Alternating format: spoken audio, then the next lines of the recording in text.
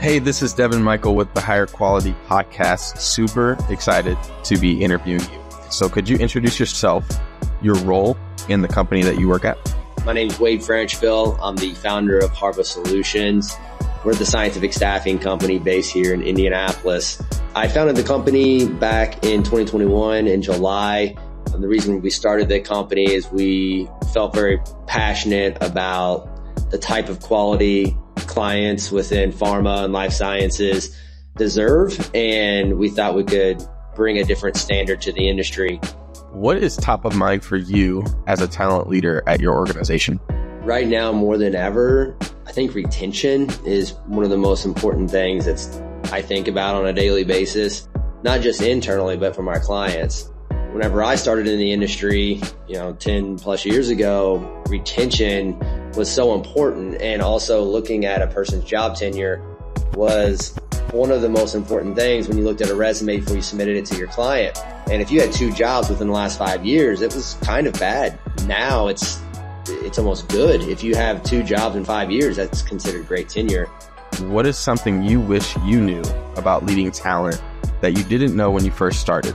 I think whenever you're from the outside looking in, or you're a new recruiter, or maybe you've done it for a while and you want to go into a leadership role or a managerial role within this industry, I think you look at it and it seems like, well, that's the easy way. Or it'll get easier the further I move up from manager, director, VP, CEO. And if I could go back and just give myself a little bit of advice, is that it's only going to get harder. If you're not always trying to equip yourself and get better and better at your craft, I think that you will struggle within a leadership role. And start now, start learning, start getting better each and every day, because this will only get more difficult. But it's a challenge that I welcome, and I'm sure a lot of other people do. We made it to the last question, and this one's a fun one. What is the worst question you've ever been asked in an interview? When everybody does an interview, everyone likes a little small talk in the beginning, and you usually get asked, oh, what's the weather like? Or is it a good day? And I'm a pretty straight shooter. And towards the end of the interview, when I ask, hey, do you have any additional questions? And they ask, what are the hours? I very quickly know that this candidate might not be good for this role.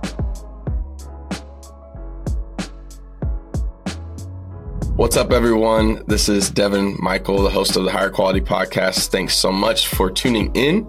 You just heard my interview with Wade Franchville, founder and managing director of Harvest Solutions here in Indianapolis, Indiana.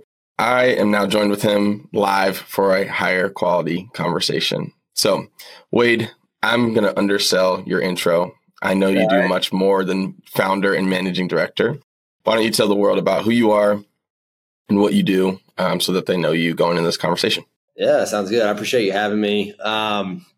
So I'm a Indiana native. I grew up in Southern Indiana, super small town, close to Evansville. But I tripped into the recruitment industry, which I'm sure a lot of people did as well. Right out of college, I wanted to do sales, and I got a call from a massive staffing firm who said, this is a sales related position. I didn't know recruiting even existed. So anyways, so on and so forth, 12 years later, and we can talk more about, those 12 years, but I ended up starting up my own staffing firm, Harvest Solutions.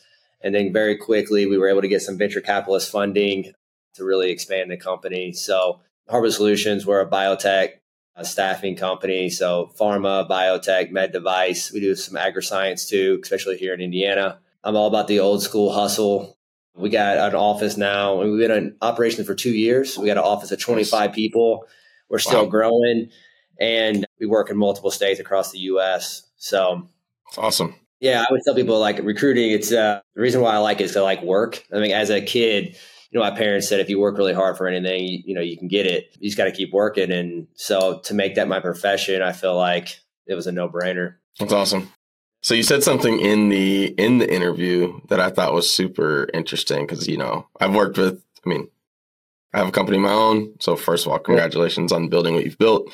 I've worked with staffing and I've worked with internal recruiting. Typically, I hear retention as the thing for internal recruiting, right? Like that's a hot button topic. Like they're like, hey, we want to recruit people, we want them to stay. I don't hear it as often from staffing side. Not to say it doesn't matter. I just want to hear why that's the top of mind thing for you. Because it's like some people listening could be like, hey, as a staffing firm, you might love when retention is not great because that means you're getting more and more opportunities to place people. But I guess give the perspective to someone who might be maybe a little confused on that.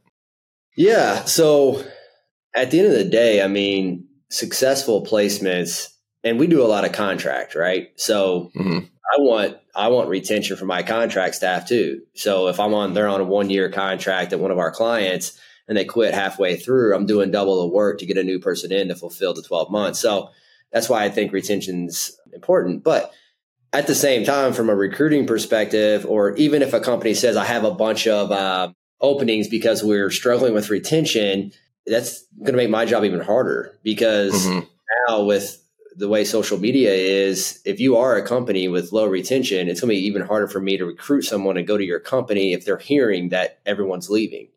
So, gotcha. But the thing why I think it's so important is, what is good retention now? And I think that, we talked about that a little bit. Is it 1 year at one company? Is that good? And it's hard to find people that are super reliable. And another thing too, I've noticed a trend just over my years of recruiting. If someone's with a company for a very long time and then they leave, it is like a very high likelihood that next position, they're going to quit real quick.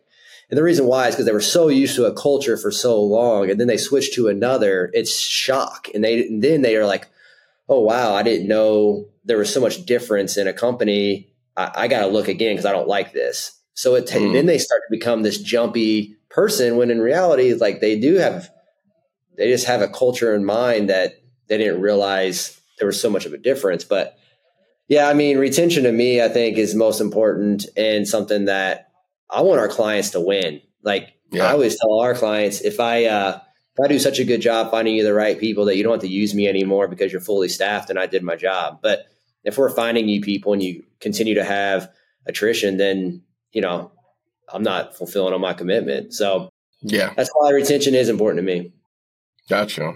Yeah. No, that makes total sense. And it's hard. I mean, do you see examples of where companies are just like, I guess, low-hanging fruit where companies are getting it wrong right now, commonly, where they could be improving on retention? It's a loaded question and it's hard. No. So it's funny. We just ran this big report. So in my industry, especially in biotech and pharma, especially out in Massachusetts, we have a ton of people that are running reports on salary because over the last few years, it's been all over the place and jumped up, jumped down. Right now, it's like I feel like the trend is it's going back down a little bit. I said there's much more to that. Candidates care more about just the salary. So what is it? So we went through our whole database, ran a big survey, asked people, just please tell us what you want, what's most important. And like people care about the mission and vision of the company. And I think a lot of people think, well, if we retain people, we're going to pay retention bonuses. And I think retention bonuses, in my opinion, I'm not the biggest fan. And the reason why is it's almost like a mini golden handcuff. You know what I mean? Yeah. So if they're staying for a small retention bonus, and some people are like, well, we got to get the job done. So whatever we got to do to keep them, we'll do it. Where if we work on improving our mission and vision and better communicating what benefits we have as a company outside of just compensation, I think you could really increase retention without spending more money. So the low hanging fruit or people are, and I think candidates can feel that too. And if they know that they're here just to fill a spot, then they can be very easily leave to go fill another spot. So, right. It does. It's interesting because it's like almost like companies are paying for a vanity metric in a sense when they're giving money for people to stay is like, yeah, they're staying for the cash. Like, is that really what you want? Are you going to get your best output? And then people start to see maybe patterns too. It's like, oh, they give money this time of year, every year. So I just got to stay until then. Yeah. I'm out. So yeah. And there's one company. There's one company. I don't work with them, but there's a very well-known company out in Massachusetts right now that's paying a big pharma, and they're paying a lot of money for people, but then they're also doing a lot of layoffs. It's almost like we think, or we're coming up with people are less reliable now, or people are not loyal is what they used to be. And I just find that completely false. I think we've created it. We've created it by putting in retention bonuses. We've created it by companies that need people so bad right now that they're doubling what people like the actual skill sets getting paid. And then they're laying them off. And then they're going out in the job market saying, I need this much money. And nobody's willing to hire them because they can't afford it. It's almost like we've created it ourselves. The employers have created it. It's not a generation, I think generation shaming is a waste of time, So the stuff that people used to say about millennials is now what they're saying about Gen Z, right. And it's just going on and on and on. So at the end of the day, I think we as a mass have created this shortened job tenure trend. So gotcha. Yeah, that's facts. It's wild. Yeah. So I guess tell us a little bit about the kind of people, like kind of candidates that you're typically after. Are you anything from, a role might be super high volume, or is every role that you do pretty specialized and we're finding them, it's hard to find them, hard to fill kind of deal? We do a mix. I would say, I've been talking a lot about Massachusetts. We do a lot of here in Indiana, and what we specialize in is scientific skill sets. And we tailor our focus and our recruitment efforts depending on the market. So here in Indiana, for instance, chemistry degrees are in high demand. And the reason why is because you have a variety of companies that do different things, but they need that chemistry background, chemical, within a chemistry lab. So you have agriculture, you have food and beverage, you have pharmaceuticals, you have biotech, like you have all these different companies that are needing people with a chemistry background, where in Massachusetts, they do a lot of biotech manufacturing that are higher volume, where they need people that have GMP experience. So we will focus all our efforts on like particular skill sets or people that have particular expertise that is marketable to the masses. So sometimes we do get a particular position where it is extremely niche and there's only a handful of people that know how to do it. But I would say we operate in more of the mid-level, in between a blue collar, white collar scientific role. That would be our niche.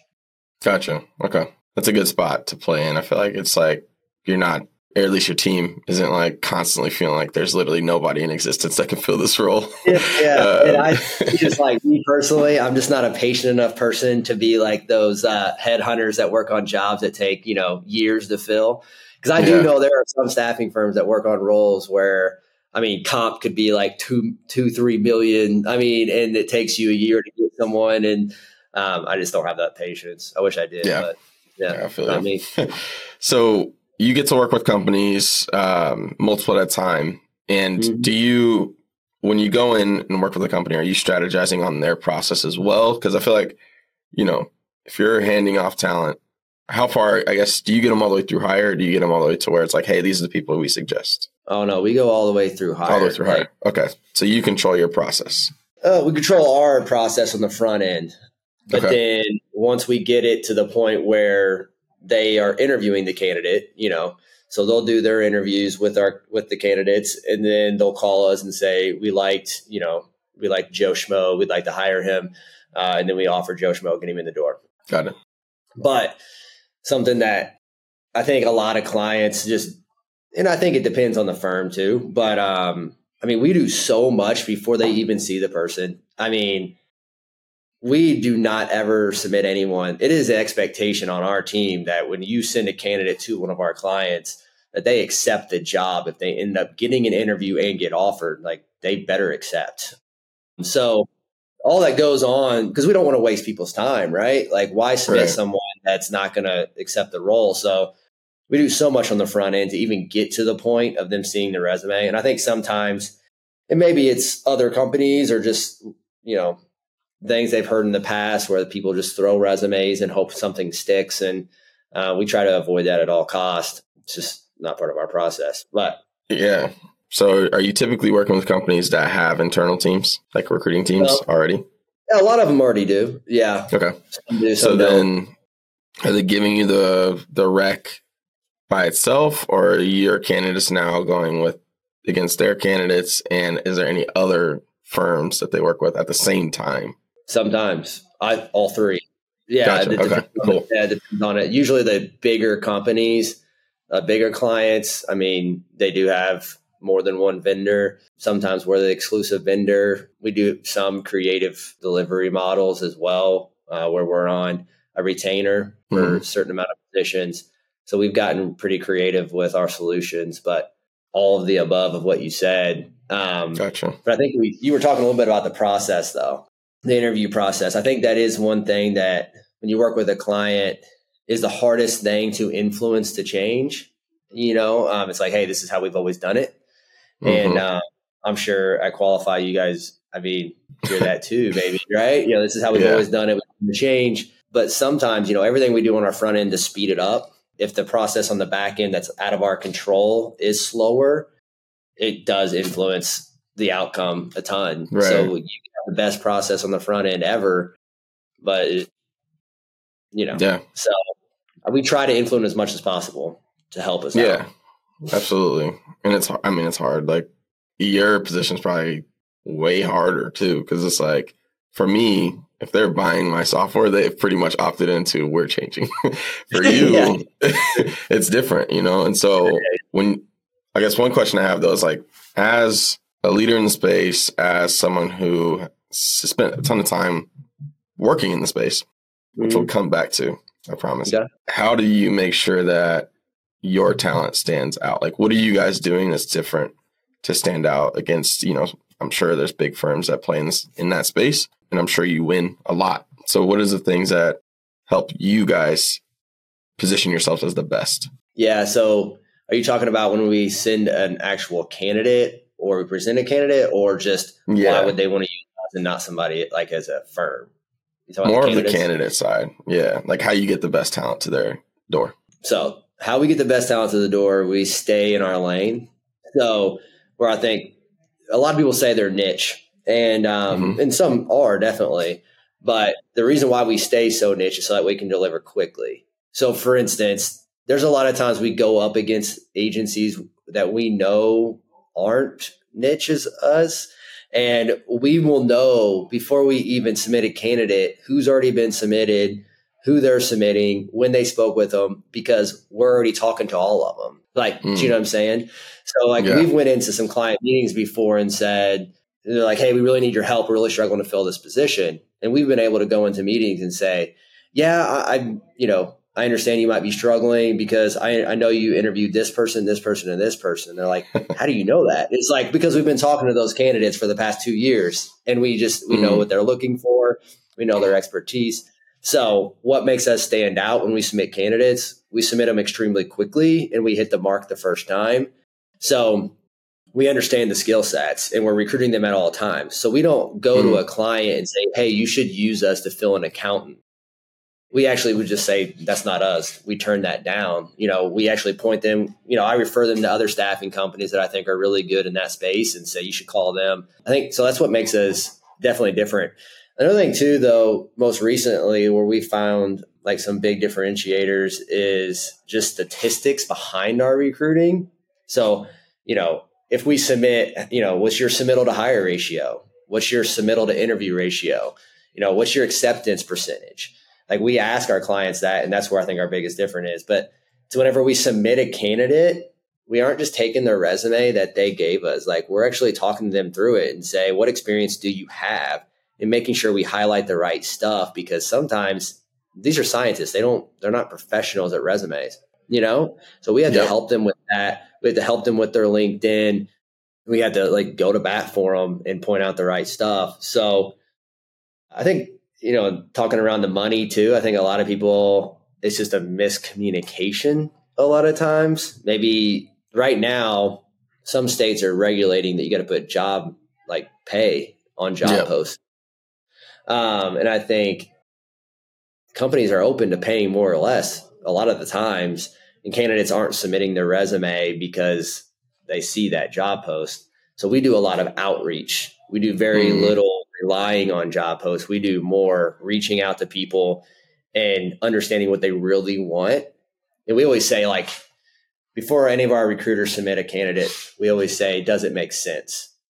Does this make sense for this person's life?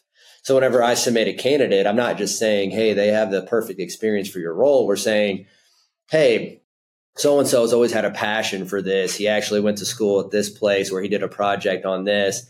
Also, oddly enough, he grew up 5 miles from you guys and he's always heard about you, always wanted to work there. Like, we put a personal touch to it. We make the placement make sense, not just does the person match the job description. Gotcha.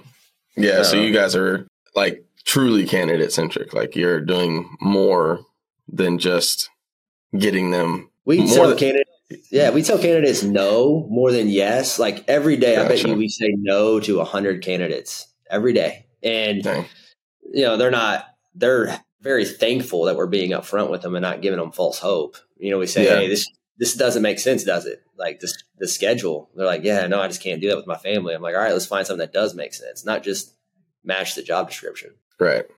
You said something super insightful that I think applies to more than staffing, but I want to see how you think it could, how it can be done. There it is. How it can be done by internal recruiting teams that are listening. So you said we're recruiting at all times. And so I think a lot of people if you open a role, that's when we start recruiting for it. That's kind of the mindset of traditional recruiting. How do you practically think about recruiting at all times, even when there's not a role open for people you might be recruiting? Yeah. I mean, that's my number one thing that I train every single person in here. So we go over this a lot to show some wins. I mean, for instance, we have 30 people starting at different clients on Monday. So we have 30 people across the country starting at different clients, new jobs. And we go down all of them. And we say, like, when was the first time you spoke to this candidate? And it was like 3 months ago, 1 year ago, all these candidates. Think about it. If you got a call today and they said, hey, I have this position open. Are you interested? To me, it's like, it's a whole life decision here you're making me think about within a split second. But if you're like, hey, what's going on, buddy? I've been talking to you for a while. How you been? I'm good. I know I've been trying to find you a job, and guess what? I actually think I have one. Now, instead of going like this, you're leaning in. You're like, oh, yes, the person I trust is coming to me with something they really want. Mm-hmm. And I think from an internal recruiting perspective, you can still do that. You can say, hey, we're a company that hires a lot of people with this skill set. Why don't we always be hiring at all times, or always be interviewing at all times, understanding, and just be upfront with the candidate straight up. Just say, hey, I'm just letting you know, I want to talk to you for future. Like, just as long as you get there really quickly, it's good. Like, don't lead them on and say, well, we might be hiring in a few months. Because I feel like I have heard a lot of people complain about that, candidates wise. They're like, hey, I feel like people are just interviewing just to interview. Because that's what they're trying to do, is keep them on deck. But if they just hit them up real quickly and say, man, your experience is amazing. Let's stay in contact. I think it could really help them. But that's what we teach. And that's what we're trying to get better and better at all times, is just building up those networks of candidates and building those long-term relationships. So yeah, I love it. I think that's like what everyone is after, but hasn't tapped into. And I think, with my specific, like, who we would work with, it's like they're in the weeds every day and they're like, I don't have time to build relationships. And I'm like, well, then create the time, because it's like literally the most important thing you could possibly have is like building relationships is the thing that's going to set you up for the future. I feel like a lot of recruiters are so focused on the here and now. And I resonate with that because I am one of those people. I live in today quite often. Yeah. But the reality is, like, if you're going to get ahead next year, then you have to create space to build those long-term relationships, because next year's pipeline is what you created today, essentially. Yeah, so, exactly. I love that. I said this the other day. I had a recruiter. She was just beating herself up for like 3 weeks straight. And she was just almost in tears, just like, oh, I've been trying so hard. I've called so many people. I've done this, this, and this, and just struggling. And then it was like a couple of weeks ago, she was just like, offer, acceptance. And she was like, this was the greatest week I've ever had in my career. And I go, no, the 3 weeks before why you had the greatest week today, and she was just like, I didn't think about it that way. So the next time you're going through those struggles or where you can't find people, just remember that all those candidates that you are talking to, don't forget them, because they're going to come back. And so, yeah, you definitely got to build the networks. I mean, if we get a position in our core skill set, if we don't have it filled within hours, like we're surprised just because we're always trying to build those networks with those skill sets. Yeah. Wow. Okay. So you're like quick is real. Yeah. So I promise we'll come back to the journey. You spent substantial time at like names that I know really well, like Aerotech, like Beacon Hill, ProLink, like what most people start in staffing. I think that's true for a lot of recruiters. They're like, yeah, I suck my teeth in the staffing industry, and then I went internal. I went corporate. And so you continued. So let's talk about that first. Like what drew you to continue in staffing? I know it can be challenging. It can be hard. You can have a lot of days like your recruiter that you just mentioned. What kept you there? That's the first question. I'm a very competitive person, and I feel like staffing is super competitive just because we're not selling a different product. You know what I mean? Like I can't come to you and say my product has this feature that yours doesn't. What I can say is that, our service and our team is better. So I feel like, and that's something where you have to build trust in a relationship with. And so I like the competitive aspect for sure. But yeah, when I started in staffing, like I said, I wanted originally when I came out of college to do business to business sales, but I love being able to work with multiple clients. I mean, the stuff that I've done as a small town kid in Indiana, I mean, I can say that I've worked with some really cool companies. You know what I mean? That and companies that everybody, I can promise you, I have helped people get jobs and are doing jobs that you're using products right now. I mean, like I guarantee it, you, everyone in our office, or they utilized a diagnostics test or something that we had lab techs or chemists working on. And I just think that's really cool that I'm able to touch multiple aspects. But I also just feel like this is kind of like a personal thing, but as a kid, you're always like, hey, I want to be a firefighter. I want to be, all these dreams. I wanted to play basketball, and but I was never actually the best. Gotcha. So you know what I mean? I mean, I happen to not grow very much taller than most people, so that didn't help me out at all. Here. Yeah. Don't let this virtual room fool you. Yeah. I know it's so random, but you went to Indiana State, right? I did. Yeah. Aaron Carter.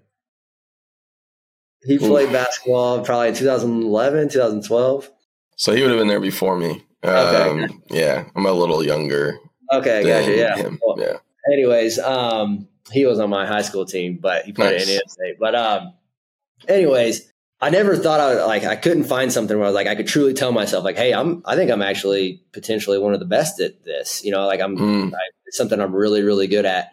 And at Aerotech, I felt like I did pretty well there. And then I was like, well, maybe it's just a fluke. And then, at Beacon Hill, I did pretty well there too. And I was like, all right, I think this is it. I think I'm really onto something here. Then whenever we started Harba, now it's just like, I got to prove to myself, that I can do this. That's what I'm doing every day is trying to prove that. But yes, I don't think I could ever go internal. I like fast paced. I mean, not that it's not internal isn't fast paced, but I like to go super fast. I like to work with multiple clients. I like the competitive atmosphere. I like solving problems.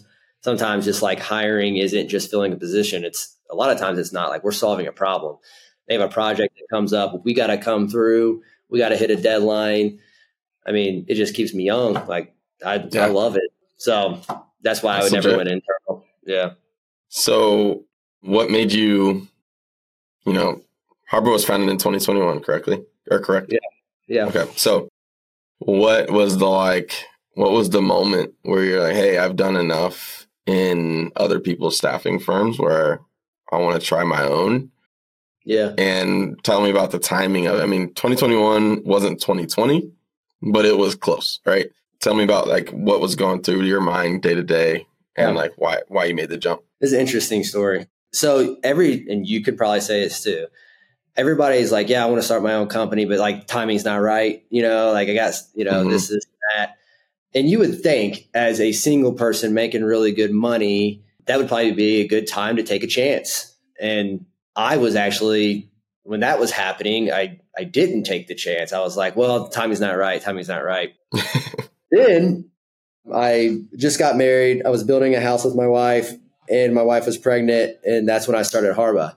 The ultimate time not to start a company is whenever I decided to do it. But it was the best time because I had way more on the line than just personal do it for myself. Or, it was, and I think my wife also, my wife, Megan, she was like, you have to do it. Like, you have to. And I think she was the final push, obviously, for me to do it. But I think that I've always been the type of person that's like, what's next? And I kept running into that a lot. All right, cool. I hit this. Now what's the next promotion? Give it to me. Right. Or like, what do I got to do to get it?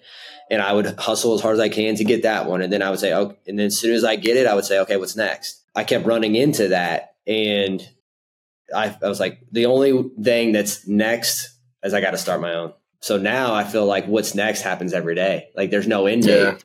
My wife and I were talking about it last night. She was like, so where are we going to go? Like, where's this going to go? And I just said, more. More. We're like, she's like, well, when it doesn't stop, we just keep going and going. And that's what I think I love about it. And that's why I did it. So. Gotcha. Did you see, I have a assumption in my brain, but I want to make sure it's correct. So did COVID help you all's business? It helped us take off. Okay. It helped us take off for sure. No, there's no doubt about it. It helped us take off and like get into a few accounts that we would always wanted to be in. But I think that, COVID helped. But at the same time, I think if you weren't careful about it, it probably would have hurt you. Meaning, like, I'm sure other agencies went so far in on COVID that whenever it sprung back, in nothing last year, right? They didn't recover. So, it definitely helped us springboard. We had a huge success story off of that I think actually helped us get our feet off the ground. Yeah. Gotcha. It wasn't why though. Like that's not why. I've always done science. So I was there before COVID even happened within this industry. But yeah, it was a big, I would say, jolt of business, but then it sprung right back. Okay. I gotcha. And then you mentioned earlier that you've raised funding to expand.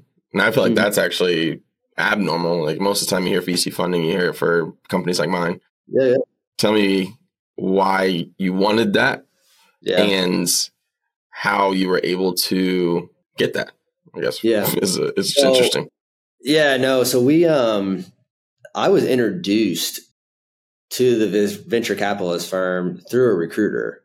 So VC firm it's out of London and it's called Tempting Ventures. And I was introduced because I was doing Harba. I had known of these different types. There's a few different ones that are in the UK. Because in the UK, staffing recruiting has been around for a long time and it's a very mature market. So there's a lot of investors that only do staffing recruiting. This individual introduced me, I was like, hey, no, I'm good. I'm here at Harba. We're good to go. But she was trying to talk about something else. She goes, hey, by the way, though, I do know an investor. Would you be interested in just talking to the guy? And because he told me to keep an eye out for life science companies. And I was like, yeah, 100%. And I spoke with him and I just knew right away because I feel like getting investment or going into partnership with somebody, it's almost like a marriage, right? Like you got to trust these people. You're going to be probably working with them for a long time. And I couldn't be more happy. The partnership that we have with them it's unreal. And the reason why we did it is because I want to scale and I want to do this the right way. And I want to be really good. I don't want to be just average. And I think, the technology we have, every big staffing, our recruiters are equipped with more technology and equipment and subscriptions, to all the different job boards than all the big staffing firms. Like we have so many resources. Gotcha. So we are able to get people up and moving faster. So I think that would be that's the reason why we did it. I couldn't have got here without them. Not even, I wouldn't even gotten close because we also do contract and backing that book, it's expensive. So that's why I did it. And that's a major reason. I mean, we just have a really good partnership. We work really well together. That's awesome. That's super cool. Super cool. I just haven't heard of that story a lot. And so it's bigger in the UK. Gotcha. There are some here, but it's more common in the UK. Gotcha. Okay. That makes sense. Yeah. Well, sweet. We're going to move into the next segment of the show, which is Question of the Week. It positions you as the first expert, but gives our audience the opportunity to also take part in an interview that you took, like you took a part of. So I'm going to ask you the question. You get first pass. And then for those that are listening, the link to answer and give your best answer is in the description below.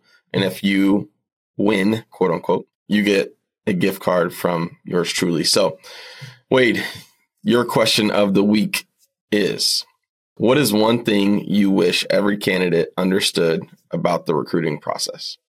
Man, it's kind of funny and it's kind of very simple, but I wish every candidate knew how bad a missed call hurt. You know what I mean? So like you say, hey, I'll call you tomorrow at this time. Recruiters, we also hang on your words as well. So I know there's a lot of recruiters in here that, it's their job to get people in the door and get candidates, because we make commitments to our clients. We say, we're going to have somebody by this time. You have this perfect candidate. And they say, I'm going to call you tomorrow at 9:00. That's what the candidate says to you. And they miss it. Right. And not intentionally, they might call them back at 9:15. But I think every candidate to understand is, this is our profession. There's a lot of pressure, especially, within the staffing world. But, just being considerate about following through on your commitments, because that's our number one core value at Harba, is to follow through on commitments. So we ask the same from our candidates. If I could say anything to candidates or ask anything, I'd be like, hey, follow through on your commitments. If you don't want it, just tell us. If you do, tell us, and we're going to go all in and help you. And I think it'd be a good partnership that way. So nice. Pretty simple, but that's what I would love for them. Oh, yeah. Honestly, it hurts them too. It hurts us and it hurts them. It reminds me of Tim Sackett on LinkedIn. He makes this joke about like how many grandmas have died because of the recruiting process. Oh, yeah. And it's like, sorry, my grandma died. I had to miss the interview kind of thing. I was like, yeah, that's wild. But that's what's crazy. Like, I'll tell you, people, I think a lot of people that meet me, they're like, man, you're really rigid. And I'm just like, well, if you heard the stories we hear on a daily basis, I just don't believe a whole lot anymore, and I'm sure, 9 times out of 10, it is a lie, but there is that one time where it's real. And I'm like, I can't do it though. I can't believe it, because 90% of the time it's usually not. So, right. Exactly. Yeah. Well, Wade, I appreciate your time. This has been great. And I know that the audience is going to want to connect with you. So how would you prefer people to keep up to date with you, with Harba, and getting in touch? Yeah, I'm the only Wade Franchville on LinkedIn. So you can hit me on LinkedIn. And then you can also email me. It's wade@harbasolutions.com. So awesome. Happy to talk to anybody. I'm a big believer that any connection could lead somewhere. So I'm definitely not going to be the rude guy to ignore you. Like, we'll get back to you right away. So I appreciate it. Awesome. Yeah. Well, if you like what you heard today, make sure to hit the subscribe button and like this episode so you never miss a beat. And we'll be back with much more. And I appreciate your time. Thanks. Yeah, thank you. See you.